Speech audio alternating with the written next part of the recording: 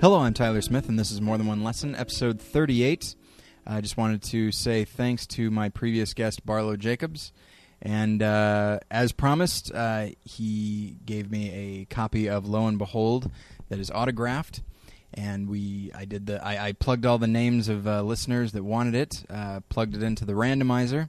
And, I wish that you could all get one. But, hey, you could always just go to the Lo and Behold website and buy one that way. Just throwing that out there. But the lucky winner is Tim McKay. So, Tim, shoot me an email with your address, and I will send this to you as soon as I can. All right. Here we go. We have another guest. There's going to be a lot of guests. There's going to be 3 guests. There was Barlow, and there's the guy today, and there's going to be another one next time. And then I'll probably be out for a while. So I do not plan that far ahead. So here we go. My guest today is Will Gray. Will, how you doing? I'm good. Glad to be here. Oh, glad to have you, Will. All right. Will and I are friends, and I think this whole thing is just very silly to both of us. But that's fine. All right. So, Will, now we're changing things up. You are a musician. Yes. All right. And we want to get to know you a little bit. Well, I mean, I do. I assume the listener does as well, by extension. So tell us a little bit about yourself. Where are you from? And where are you coming from? Where are you going? Okay. I was born in New York and grew up kind of half of my life there. Then my family moved to Tennessee. Went from New York City to a farm in West Tennessee. And went to high school, college in Tennessee, and then bounced around a little bit, lived in D.C., lived in Massachusetts, and then my wife and I, we moved out to Los Angeles, and we've been out here for about 2.5 years now. All right. And at what point did you... Well, let's see. Should I start now and work backwards, or should I start then and work forwards? I'm going to start then and work forwards. Here we go. Okay, there's no inner monologue. Anyway, so what caused you to pursue music? Was it just something that you were raised with, and at some point decided this is what I want to do, or how did that work out?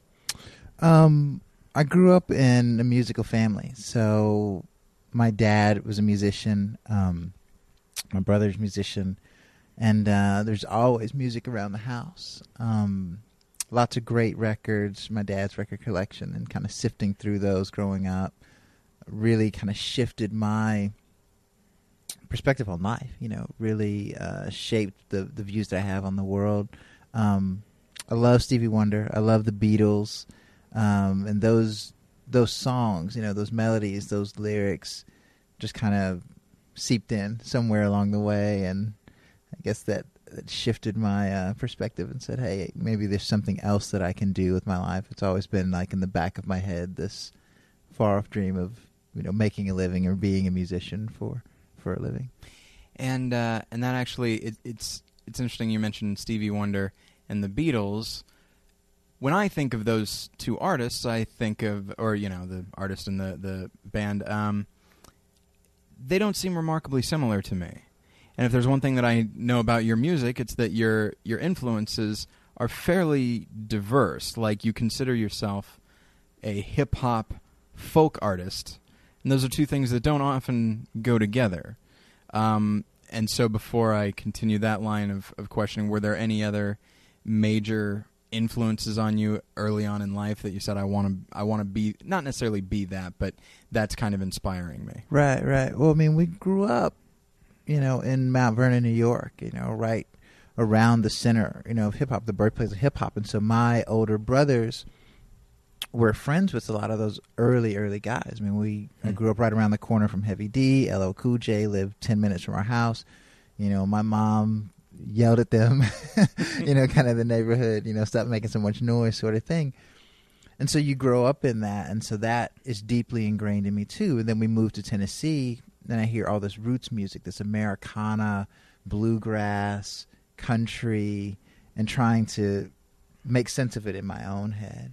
But I think it's all about stories. I think that people that are telling great stories, that are writing great melodies, all those things resonate. Those things are similar. And I think the greatest commonality between that folk music or that rural music and the urban hip-hop music is that they're all telling stories about their lives. It's all true emotions. And so I tend to gravitate towards what's true. So when you talk about these different artists, from Stevie Wonder to the Beatles to KRS-One to the Fugees to Miles Davis to whatever, these are all artists that are pulling from a true emotion. You know, the lyric is telling stories that are either directly personal, real life, or reflecting real situations that they've kind of experienced, or they're singing and playing from very raw, visceral emotions. And so I think those are greatest commonalities in terms of like folk and hip hop. I really believe that they're just opposite sides of the same coin. And that is interesting because it's and maybe this is a frustration that you have as well. With film, it frustrates me the way things are so clearly delineated. Like, okay, this is a drama, this is a comedy, this is an action film, you know, whatever. But then there are some films that refuse to be that. And that's not the frustrating part. The frustrating part is just the inherent categorization, like wanting to almost take things down to their most basic levels so that it's more understandable. And so, like, you'll have some dramas that have comedy in them to the point where you're not really sure what they are. Movies like Up in the Air or Sideways. Sideways is almost pretty widely considered a comedy, but there's a lot of pretty heavy drama in there. But, you know, whether it be like a studio, which likes to categorize things if for no other reason than so that it fits into certain types of award shows, or my former workplace, Blockbuster, which you need sections for people to go to, and this is clearly in the drama section. And so, but it's frustrating when you're trying to for me, like if I'm trying to recommend a movie to someone and they ask, well, is that a drama? Is that a comedy? Like, what is that? And it's like, well, it's just I guess it's both. I guess it's just a great movie. Like, can't that be enough? And it's interesting to me that with your style of music, but also in talking about your influences, just that they seem to, like you said, they seem to come from the same place, and sometimes there'll be some crossover in musical genre, but some people, whether they be the consumer or, you know, music companies or whatever, just seem to want to reduce it to something that's a little more marketable or easily packaged or something. Is that something, I realize I've been talking for a while, is that something that you have run across, certainly with your own music, because it is very distinct and unique and doesn't necessarily fall into one or the other? Is that have you had any of that kind of frustration at all? If the answer is no, it's fine. We can move on. Right. I myself, I'm not frustrated by it. I think that, you know, record labels or any of the quote unquote powers that be or the gatekeepers are sometimes confused by it. You know, I've heard hundreds of times that I really love what you're doing, but I don't know exactly where it fits because the industry is set up for the bins, you know, Yeah. Be it radio or used to be CD stores or whatever. But, you know, whatever those classifications are, they want to make it easy for fans to find the music, which I totally understand. But because of that, we get things condensed down to a very base level. A lot like in film, when you have these enormous action movies or whatever, they just don't require a lot of translation. So it becomes an international thing, you know, something exploding. You can understand that whether you, you know, speak Chinese or whether you speak French. It makes sense. You know, there's no subtitles for a train collision or something. Exactly. And then in the music industry, something like Boom Boom Pow needs no translation. And so it works in America, it works in Malaysia, and you don't have to condense it down, where if you take something that has a lyric with a little bit more nuance, a little bit more story, it just can't move as quickly. It can't sell as quickly because it takes a while to build up. And I guess everything has its own place. I personally tend to lean towards things that have a bit more nuance, a bit more character. And it just takes time. It's like getting to know a person. Mm-hmm. It's like you can judge a person based on their outward appearance, or whatever things, kind of external things. You can take the time to really get to know someone, and then you might find some things that you love that are completely unexpected. So I do want to move on real quick. So you have released, as of right now, you've released one album, which is I released an EP. It's a 6-song EP, and have been working on a full-length album for a while now. And the EP is called Introducing Will Gray. Yes. Aptly titled, I gotta say. Thank you. It's a good introduction. I have it. All my friends have it. That last part isn't true. I encourage them to buy it, but they haven't yet because they don't listen to my recommendations. That's fine. But now, so okay, what is the album that you're working on? Can you how much detail can you go into about that? As much as you would like to know. What do you want to know about it? Well, first off, you told me before, and I wish I had asked before we started recording, because I remember really liking the name of it, and now I don't remember the name of it. What is the name of the upcoming album? The new album's called Honeysuckle Wine. Honeysuckle Wine. Yeah. Sounds delicious. Thanks. But, jeez. I'm going to tell the listener, I am on 3.5 hours sleep, so I might be a little punchy and a little silly. But that's neither here nor there. Honeysuckle Wine is what we're talking about. And what's interesting when you first told me about it is who is producing it. Is it producing or co-producing? Well, there's a myriad, a multifaceted, multi-layered team involved. But we do have several people that are involved with the project. I mean, until everything's finalized, you can never say what's going to make the final cut. But yeah, I mean, there are several people involved in the project right now. Yeah, and do you have any idea of when that might be released? I know that it's been an ongoing thing. Right. I mean, and that's a funny thing. So for the record, we've written a lot for the record. I've done a lot of demoing for the record, and it's such a difficult process to actually get something out to the world. Mm-hmm. And as I feel in a proper way, I think that just about anyone can make a record and put it up on iTunes and whatever. But I think for an artist like myself, they're multifaceted hurdles to getting something out there. And so trying to do that, trying to find the best ways to do that, I've run into lots of brick walls and things like that. And we are making this movie about some of that process and what are some of these challenges to getting the music out. And that is something that always struck me as interesting about your career and the choices that you're making, is that there is a great deal of emphasis in any business, but certainly in artistic, any kind of artistic endeavor, to just get something out there. And admittedly, you have the EP out there, but like, this is my first feature-length album. The music is the way I want, but I got to make sure, I got to get it out there. I got to get my name out there as soon as possible. And I like that. You don't want to do that until it's right, because otherwise it could just, hey, it's been released and then it went away. You hear stories about like Jason Reitman. I mentioned Up in the Air earlier. He wrote and directed that. He directed Juno, and then he wrote and directed Thank You for Smoking. And early on, he was asked to be a part. I believe direct. I think it was Dude, Where's My Car?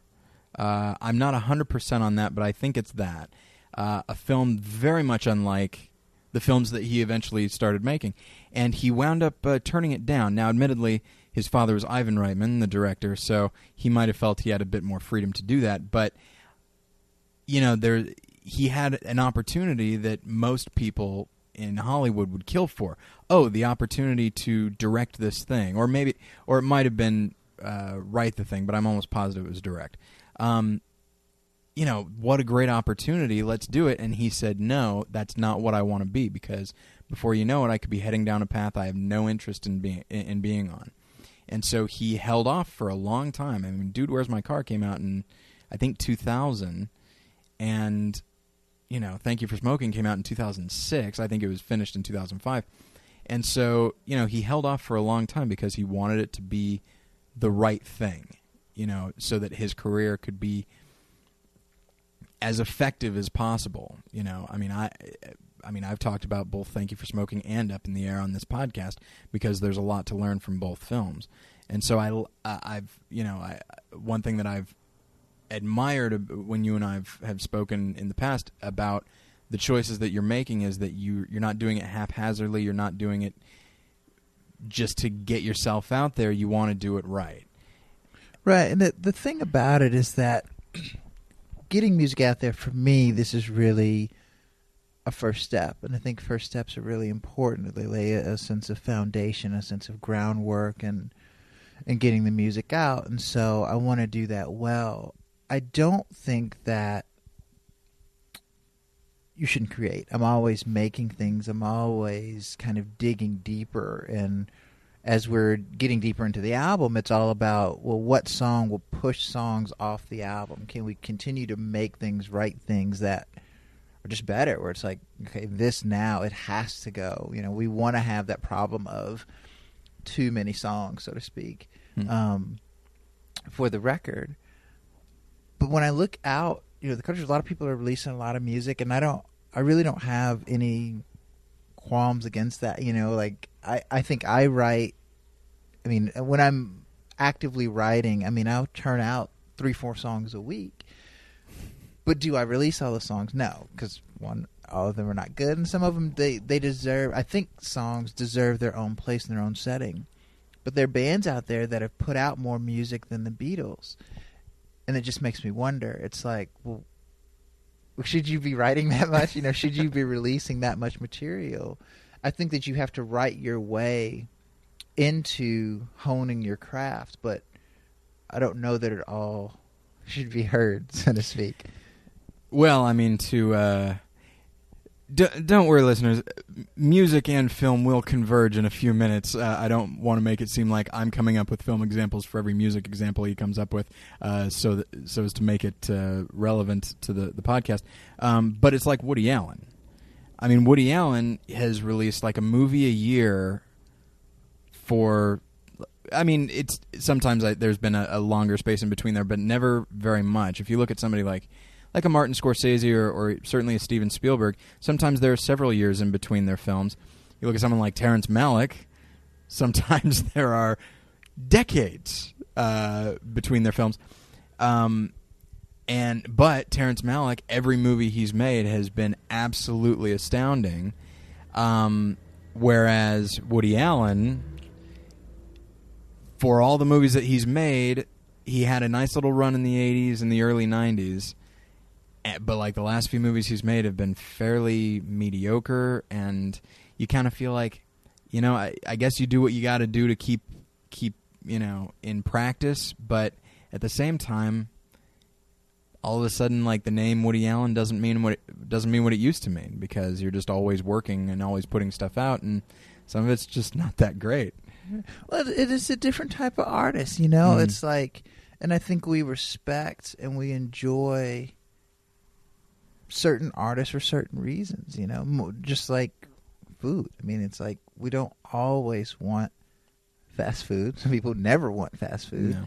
And you want that variance, and I think everybody has their place in their lane. And I think if we try to even fit people into the same box in that way, we as artists are doing the same things that the quote-unquote gatekeepers are doing and saying, oh, it's got to be in this bin, it's got to be in that. It's like I appreciate everyone who's out there creating and making things, and I respect it. For myself, I feel like I have to pace it.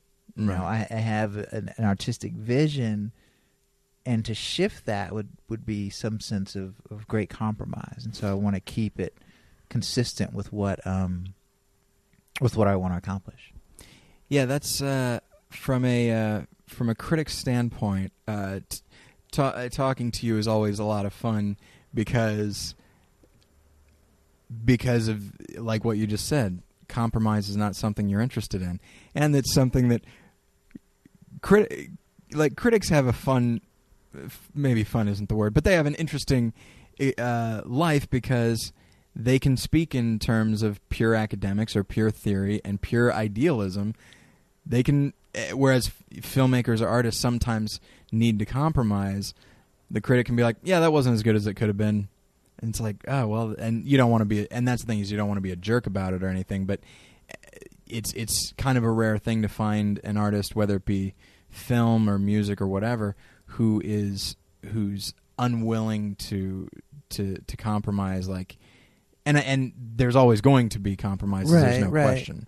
But it's always fun for me to talk to you because, like I said, the way that you're going about your career is one that's very, very exciting because, you know, like you said, as much as people might find certain terms like vision to be like kind of like, that's phrase like that is off-putting. It is what you have. You know, you have a vision and you have a certain way that you want to do it, and you're going to have to make some compromises along the way, but you still got to stay true to that vision. And that's what that's what I've always liked about you, is that you're staying true to your vision. But let me ask you this. I'm going to skip over an entire line of questioning that we were discussing beforehand. And now we're going to bring everything together. And you mentioned a moment ago, making a film. Right. And I believe I mentioned back, I think it was the Iron Man episode, I talked about your film, and I even played one of your songs at the end of the episode. You are making a film entitled Broke? Yes. All right. What is... Will, I don't even know what to ask. What is Broke? Broke is a feature-length documentary film, mostly about the music industry, and it takes my personal story as a case study. Really, you know, it's one of those things where we let the cameras roll, and it captures my process in trying to make this record and trying to get it out, and some of the challenges that are there, and then features commentary like interviews on the things that are happening in my life. So if I'm trying to book a show, then you'll hear other people talking about the booking world and those challenges, et cetera, et cetera. And it's interesting. You've shown me a short version of the film, and it struck me as interesting, as frustrating. Not necessarily the film itself, but of course the process as you're talking about, because one of the big questions, maybe the big question that the film asks is, can an artist break? And of course, the word break, like, what does that really even mean? Certainly these days, and so what I was curious about was, what made you feel like this was something you wanted to do? I mean, you're making the album, and you're working on the ins and outs and complexities of that. What made you think, man, I really wish there were cameras following me around constantly? Well, it's really not. It's not what I It's not what I wanted at all. I had an idea. I felt like this was something that light needed to be shed upon, because I know so many people that are going through similar things. You know, my story, as individual as it is not overly unique. If you watch it, it may feel at times fantastical, but I can point you to 100 artists that have the exact same story with different characters. So, but no one was telling the story.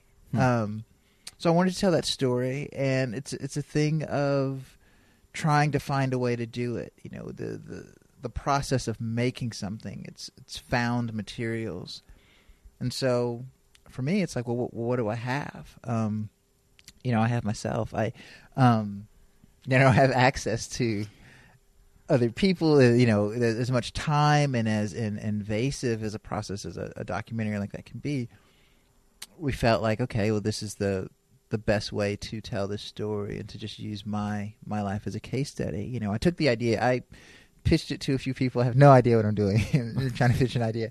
I pitched it to a few people, and they were kind of like, I don't really understand it, whatever. And then I sat down with T-Bone Burnett, and we talked through the idea for the movie, and he was just like, I think it sounds like a great idea. And I was talking to him, trying to find, okay, well, what, production company or da-da-da, how do we get funding? And he was like, why don't you just do it yourself? He's like, get a couple of cameras and start the process. Just start filming. And I kind of took him at his word, and everything kind of snowballed from there. Yeah, it's that in itself is fascinating to me because it's like, hey, you know how you think a film should be made, huh? I know you've never made a movie before. Why don't you make it? And I mean, was there? I mean, of course, you're following some the advice of somebody who you respect, so there's that. But I mean, aside from that, like, was there something in your mind that's just like, I've never made a movie before. Why do I think I can do this? Well, that's the thing. I'd never claim to be a filmmaker. I will never ever say that I'm a filmmaker, even after the film is done. I'm a storyteller, and so I felt that if we just literally film things, then we can build out. We can build out a compelling story, because I think it's there. We see it every day in our lives. I call my friends and I say, guess what happened today? And it's like, oh my gosh, I can't believe these things are happening. So just by documenting, by cataloging those things, you start to build that sense of a story. I'm a student. I definitely do my best in terms of research and just watching, trying to learn, pick up as much as I can, and I love the idea of team. So it hits my ear funny when you say that you could do this. It's like, I knew that I wasn't going to be able to do it. It's like, okay, I have an idea. How can I assemble the pieces to get this done? And I went out and assembled a great team, great people around me that know much more about the process. And we all worked under, the limitations of a minuscule or non-existent budget, and just continue to spread the idea. And again, the act of being a storyteller is telling people about this idea and gaining support. And we crowdfunded the entire film. So with no studio backing, with no personal money, certainly, because I don't have it. Everyone gave and gave and gave so that the film could be made, the story could be told, and hopefully we're honoring those gifts and that support. And so, are you going to be going like the film festival route with the film? Is it the film is the shooting part of it is pretty much done, right? Well, the film, for all intents and purposes, is finished. Okay. We shot it. We have an edit. We did a final sound mix a couple of weeks ago, and we've submitted to some festivals. And we are going that route. We're not going to submit to dozens and dozens of film festivals. We're going to submit to several and see how that turns out, and then just get out there with it. Hit the ground running and see what we can do to spread the idea. Well, I do have some questions about the making of the film, because it is, I mean, it's fairly unique. I mean, you do run across some documentary filmmakers who are directing the film and then also, for lack of a better word, the star of the film. So you this is not incredibly unique when it comes to that, but it doesn't happen very often.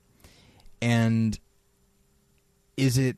I mean, do you sometimes did you sometimes find it to be almost a conflict of interest because you're the star and you know what you as a director might want, and so you might, was there a great temptation to sometimes say something a certain way because this is going to be a good bit, a good soundbite, or something like that? Right. I really did. I mean, I feel like there was so much on my mind. One, dealing with real life, because it's, again, if I'm the microcosm, if I'm on the phone talking to a record label, I'm not thinking about a soundbite. Like, right. I'm in a meeting. Like, I have to be focused. Like, this is my life. I'm not like pretending. I'm not an actor. If I did, it would come off terribly on camera. Anyway, so it's like I'm very engaged. If I'm performing, it's like I'm not thinking about the external thing. I'm focusing on the music. If I'm in the studio, those things, I'm focusing on the songs. And so that never crossed my mind. What did is that I am aware that I am making a film, and I know that there are certain things that need to be done. And so we tried to do, as best we could, our homework in terms of, okay, these are these kind of key places. Here's the car, here's the house, here's whatever. How do you like those things? What's the best thing that we can do for sound? And not that we did a great job all the time. I mean, that's the thing. Doing it yourself, quote unquote, some things fall off the truck because you can't watch every angle of your back, so to speak. But you try to do your homework beforehand, and then you just step into the scene, and then you just live your life. And so things are set, sound, light, whatever, and life happens. I wish that we could have had someone else do the story. I mean, just purely from a logistical standpoint. But I felt like the editing process, it was paramount to have someone else come in and really give them a lot of authority. Yeah. In that editing bay, so that it doesn't have a heavy-handed thing. I mean, there are things in the film that I won't say that I don't like, but that I don't agree with. Interview sections and whatever. We tried to be very generous. I mean, again, we're making their own film, but as generous as we could to make sure that we're hearing from multiple sides. So you don't get this one-sided, this is this viewpoint and we're trying to drive it home. We're just trying to bring people into a conversation. I mean, really, it's the documentation of a conversation that I had with dozens of people. Mm-hmm. And we're saying, sit in. So you get to hear this person's perspective, you hear that person's perspective, and it's just there. There's a comment. There's been so much debate in the past couple of weeks about this comment concerning Kanye West, mm-hmm. And I'm a fan of Kanye West, but there's a guy in the documentary, a journalist, who says, he says a lot of things about Kanye West, but primarily he says, essentially, people are looking up to you, Kanye West. And he's like, personally, Kanye West said, I don't think you're very good. And he's like, what are we going to get if kids are looking up to you and they're trying to emulate you? And in his opinion, he's like, well, I don't think you're very good. Right. So we're just going to get all these kids that aren't very good. It's debate, it's there, it's up, it's on the table. And I've had this like cringe because I'm a big fan of Kanye West. And it's like, oh my gosh, here's the thing is, in my film, quote unquote. Right. And I'm saying this statement, even though I'm not saying it. But by allowing it to be in the film, it's like I'm making the statement of, well, we should be thinking about this. Who are our superstars? Who are the next generation aspiring to be? Yeah, it's a question that needs to be asked, and that I think that is, it's a good decision to bring in, especially at the editing process, because I mean, all movies are made in the editing, but documentaries especially, where you just take, hours upon hours of just raw footage and actually shaping it into a coherent story that also is exploring a message. And I mean, at this point, regardless of how objective you're trying to be, the film's about you, directed by you. I mean, you're going to be very subjective, and in a situation like this, you're a fan of the guy that this person's talking about. But you're absolutely right. He's bringing up a question that should be asked, and the editor was right to say, yeah, we need to leave that in there, even if you may wind up getting angry letters from Kanye West someday. But right. But it's it's as the subject of the film. Were there ever moments where you thought like, man, I really wish I hadn't done this. I could really go for some privacy right now. Whether it be like, did you hit a snag in like putting together the album or whatever, where you're suddenly like, I really just want to be alone. This is frustrating. I'd prefer not to have this moment captured on film, at the very least, because I personally don't want to relive it, but I also maybe don't want other people to see it. I mean, was that ever a frustration? Again, and maybe I'm a strange individual. It really was, and I felt like the process, the making of the film, was just more important than at times my own personal comfort. I mean, there's some very difficult moments, captured in the film, but I felt like all of these things will hopefully be a help to other people, so that we can unflatten, we can inflate or dimensionalize the people that we see on stage. When you go and you buy a CD or pay for a download or steal a download or whatever, to realize that these are real people that are trying to do this, just are trying to make a living, and we reap the benefits. We entertain ourselves at the expense of other people's work, and just trying to humanize that a bit. So yeah, and so in humanizing yourself and just putting everything out there, you just feel like, well, if it's like this for me, it's like this for all these other people, and I think there is a great deal of disconnect often between the artist and the audience. Sometimes it's because the artist wants it that way, but often I think it's because, we live in a world where I never thought I'd legitimately start a sentence like that. We live in a world, Will Gray, where there's a magazine that has a feature that's about celebrities and has a feature called like "They're Just Like Us" or something like that. And the fact that there's a magazine that needs to say that, like, oh look, so and so is mowing. Okay, well they don't, probably not mowing their yards, but you know what I mean. Like they enjoy gardening or they go shopping sometimes, and so the fact that we put celebrities on this pedestal, and then of course we put them on a pedestal, and then if they ever fall off, part of us we're so excited that like, oh, they've fallen to our level. Well, they were always at our level, and it's something that we sometimes forget.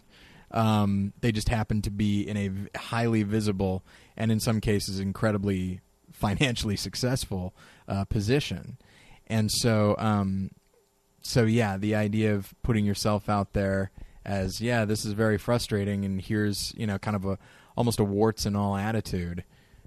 It helps to humanize all artists and whether they be musicians or otherwise. But I did have a question. Well, I have a couple questions. One is, I mean, you mentioned that you've been crisscrossing the country, talking to various people. You've been talking to journalists. You've been talking to artists themselves. Are there any?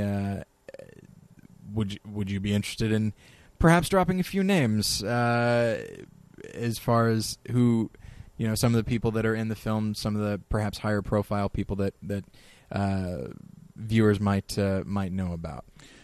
Yeah, and if the sure. answer is no, that's fine. No, it's totally fine. I mean, because again, I feel like all of it is such a gift. I think people are so gracious to us.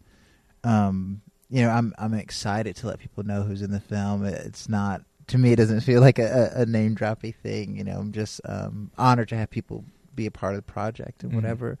We were fortunate enough to have John Legend be a part of the film, Isaac Slade from the band The Fray, Kelly Clarkson, American Idol winners, part of the film. Legendary record producer Don Was is a part of the film. author and marketing guru Seth Godin was a part of the film. You gave me a funny look. Seth is kind of the equivalent or a parallel to like a Malcolm Gladwell, who's maybe a bit more pop or whatever. But Seth is absolutely brilliant. I think everyone will walk away from the film going, "Who is that guy, Seth Godin?" So buy all his books. There really are. There are a number of people in the film. Indie artists. We interviewed over 70 people. There's some people that are very established. People that didn't make the final cut. It's funny. We lay it all out there, and we want to give the indie artist a voice. And it was really, we tried to stay focused. There were all these rules. Again, in terms of like editing the film, how do you stay the most objective? It's like we kind of set these rules that eliminated a lot of footage that just became not relevant to us. But we're a phenomenal cast, so to speak, and again, just very thankful for everyone that gave her their time to be a part of the project. And I do want to kind of delve into some of the things about the film that you've told me. Because as you were examining this idea of an artist breaking and what that means and how that happens, you wound up. It's interesting. I remember you were over for dinner one time and we were talking about the film and you got so passionate talking about the things that you have not necessarily discovered. Other people know it, but the things that you've found out about the music industry in general and how incredibly. I don't want to sound cynical or melodramatic or anything, but how incredibly it favors the studio over the artist. And of course, the consumer, or the audience, I'd rather say, we see the artists because, of course, they're the ones out front. They're the visible ones, and we see them living lavish lifestyles and that sort of thing. But in actuality, they are. It is the music companies and the record labels that are running the whole show. Without giving away everything in the film, of course. Can you expound on that a little bit? Because it was really interesting when you talked to me about it. It's kind of just music business, music industry, basics or whatever. So in terms of the way that artists deal with labels, a lot of people don't realize that when an artist signs on with the record label, they're in essence just taking on a big loan. Record labels are Bank of America that's just willing to loan, crazy artist money to make music. So because of that high risk loan that they're giving out, the way that money is then paid back, greatly favors the record label. So it's not a thing of interest per se, but they set a percentage. So if you sign to a label, then you're on a percentage deal. So say your deal is 10 points, 10 percentage points. So of every dollar that's made, most people would think, okay, we had a record, we made $1, that dollar goes towards my debt, I'm getting out of debt, et cetera, et cetera. Well, not exactly. You are definitely paying the record label back, and that dollar that came in definitely went to the record label, but the only thing that counts against your debt is whatever percentage point that you negotiated. So if you're on a 10-point deal, then you're paying back a dime at a time from every dollar that's made. So if you took out a $500,000 loan, mm-hmm. but you're paying it back 10 cents at a time. So if you've made $500,000 and you're like, hey, I'm out, I paid the label, and it's like, no, well, you've only paid $50,000 of your $500,000 debt. Yeah. And so for artists to get out of those deals, to be able to renegotiate, to be able to actually see any money, then you have to sell millions and millions of records. So now what we're seeing with fewer artists being put out, fewer artists getting signed, is that those artists aren't able to break through because no one's selling that many records. Mm-hmm. So artists are kind of hooked into the labels and at the mercy of, and they do it, and it's like, well, why would anybody sign with a label? It's because for those moments, it's like there's that sense of hope. They're getting to actually create a product that hopefully resonates with what they want to do as an artist. You know, if you find the right label situation, if that label's willing to invest the money to put together the right team, then you have a chance at making a record that maybe does break through, that maybe does resonate with who you are, as a person, even though going into it, you know that you're not in the most favorable deal. Mm-hmm. But if you have some success, you can renegotiate and you can figure out a way to maybe have a bit more of a positive financial situation. You know, it's fascinating when you describe it.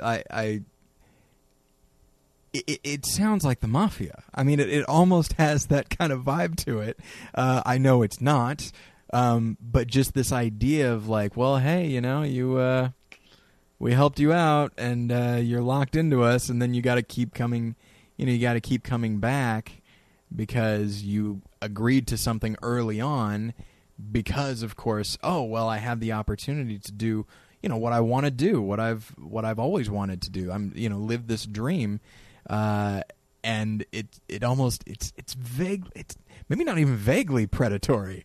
It's kind of has maybe Mafia is not right. Maybe drug dealer is the right thing.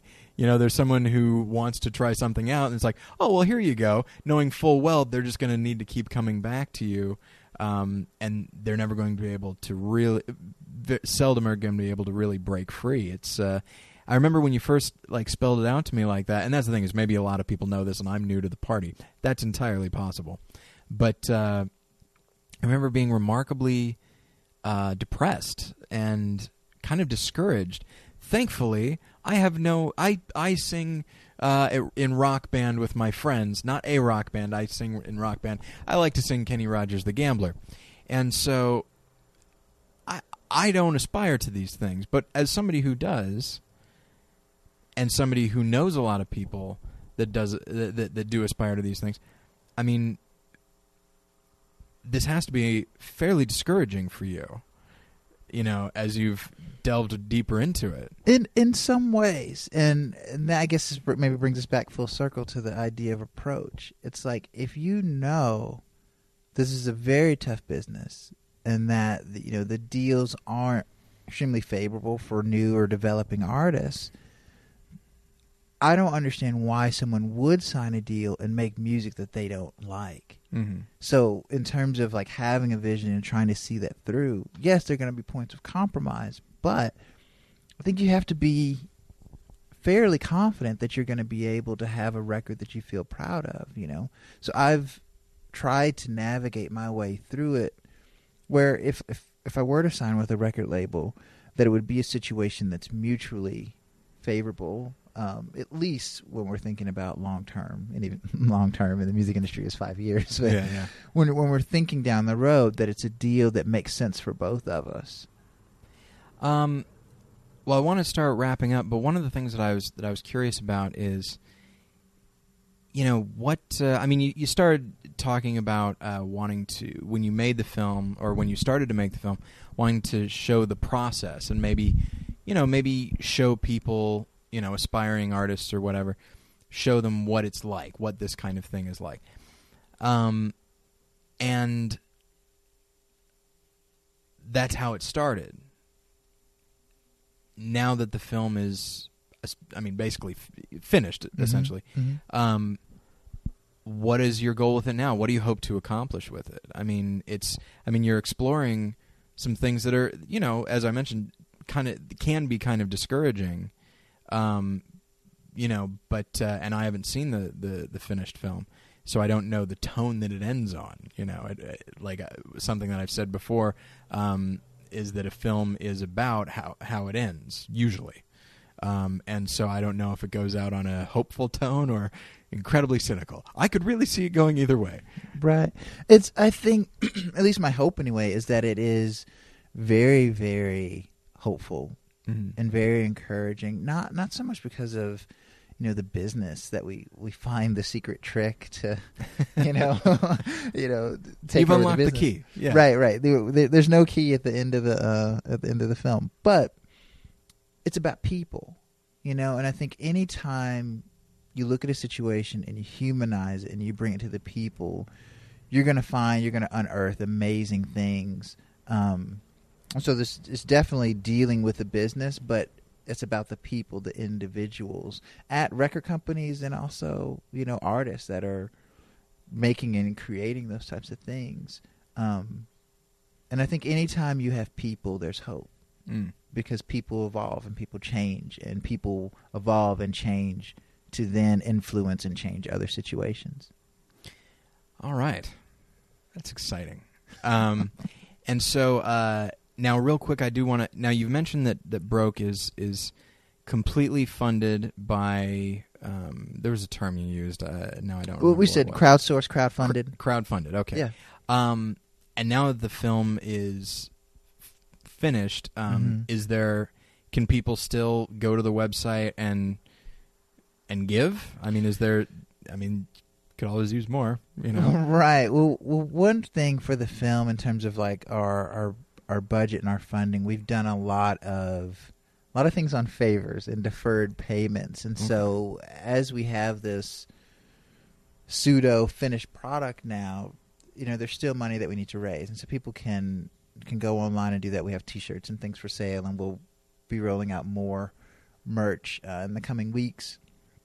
But all of that stuff goes to help pay people that have been working on this for 2 years and haven't seen a dime. So we want to honor those things, and then also to continue to just spread the word, because for us, it's really about getting these stories out of all these artists, these independent artists that you'll meet throughout the film. I mean, it definitely follows my story, but you'll meet a dozen or so independent artists from all over the country that you could have turned the camera and followed them and gotten either the same or very similar story. So we want to make it a point of new music discovery, and we see Broke as more of a movement. It's going to be an ongoing thing where we'll continue to film interviews, and all of the interviews that didn't make it in the film, the extra footage from the interviews that did, those will all be housed online on our website.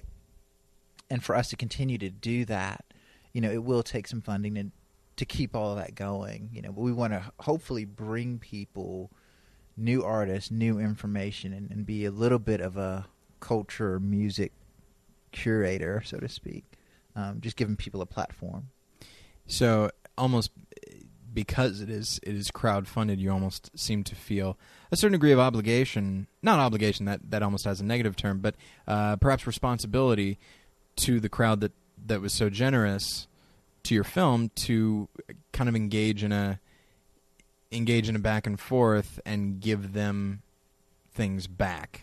Absolutely. I mean, the people that have supported us, and I feel like the people that will, they're not buying into a film. They're buying into an idea. They're buying into a movement. And so to continue that movement, to truly create movement momentum, we feel like we have to keep the website fresh with new content. And we're developing the new site right now, and should be up in a month or so, so that when we do launch the film, we'll have that foundation, we'll have that groundwork, and it'll be easy for us to maintain and continue to put up new content surrounding these different ideas. And the issues change. I mean, that's the wonderful and challenging thing about the music business, is that 2 weeks from now it could be totally different. All right. Well, I better get this episode up. So that was dumb. Okay. So just to make sure. And then a little question for myself. Okay. You said that you don't consider yourself a filmmaker, though you have made a film. So you are, technically speaking, a filmmaker. Right. Is it something you would ever want to do again? No. No. Okay. That's a very definitive no. I have the utmost respect for any filmmaker. This has definitely been one of the hardest things that I've ever done. Definitely the largest project, just in terms of scope, that I've ever worked on. And it's thrilling to do it, but It is not for me. You know, I'm a musician. You know, I much more enjoy telling my stories in that way. But I love to work with film. You know, so if there are filmmakers that need some music, then let's talk about it. But I don't foresee myself making another film. All right, one and done. That's we'll see. You know, I never thought I'd make a film, and here I am. So there you go. Never say never. That's what we get from this episode. It's the title of the new Justin Bieber documentary.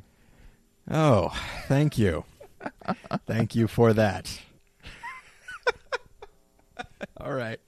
Okay, so where can people go to find out about this stuff? As far as Broke, what is the website for that? Broke is Broke Doc, so BROKEDOC, BrokeDoc.com. Okay. And then /Broke Doc for Facebook and Twitter. Those are the best ways to kind of keep up with us. Okay. And then as far as your website, that is Will Gray Music? Yeah, Will Gray Music, and it's GRAY. GRAY, indeed, absolutely. Yeah. Okay, so that's willgraymusic.com. And then we will be giving away an autographed copy of your EP introducing Will Gray. So anybody who's interested in that, email me, tyler@morethanonelesson.com, and I will announce the winner of that drawing in the next episode, whenever that might be. So, Will, thank you very much for being here. Thanks for having me. And, of course, as I mentioned, you can email me, tyler@morethanonelesson.com. You can also go to the website, morethanonelesson.com, and find there's not a lot of new content. There's a couple new blogs from Robert Hornak, but honestly not that much beyond that. But you can go to the website and find out information about our guests, and you can find out more about Will, and there are links to all of his websites and endeavors on the website. Let's see, and then of course you can follow me at Twitter.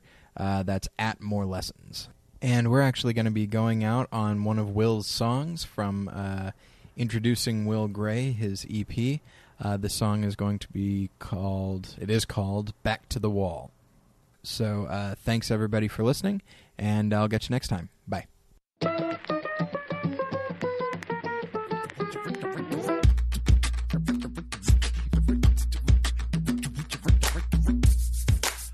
to the wall, man.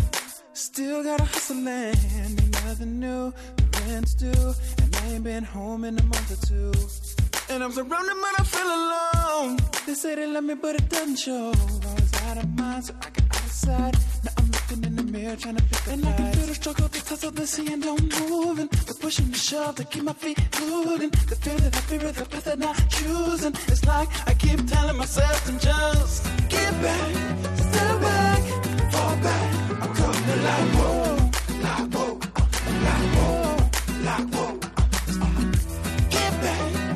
Fall back, I'm coming like whoa, like whoa, like whoa, like whoa. The walls are getting close again. I think I'm pushing, but I'm pulling in. Into a side, too much pride. So far from who I am, it could be homicide. And with the pain, it's like I'm giving birth to myself, but what's it really worth? Another back, another night, a new end, choking out a new life. And I can feel the struggle, the tussle, the sea, and don't moving. Push and shove to keep my feet moving. The fear that I fear is the path that I'm choosing. It's like I keep telling myself to just get back, step back, fall back. I'm coming like whoa, like whoa, like whoa, like whoa. Get back, step back, fall back. I'm coming like whoa, like whoa, like whoa, like whoa.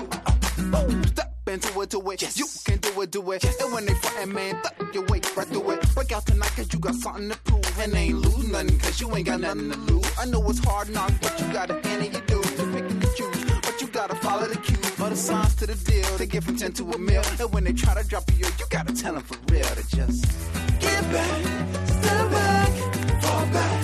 I'm coming like whoa.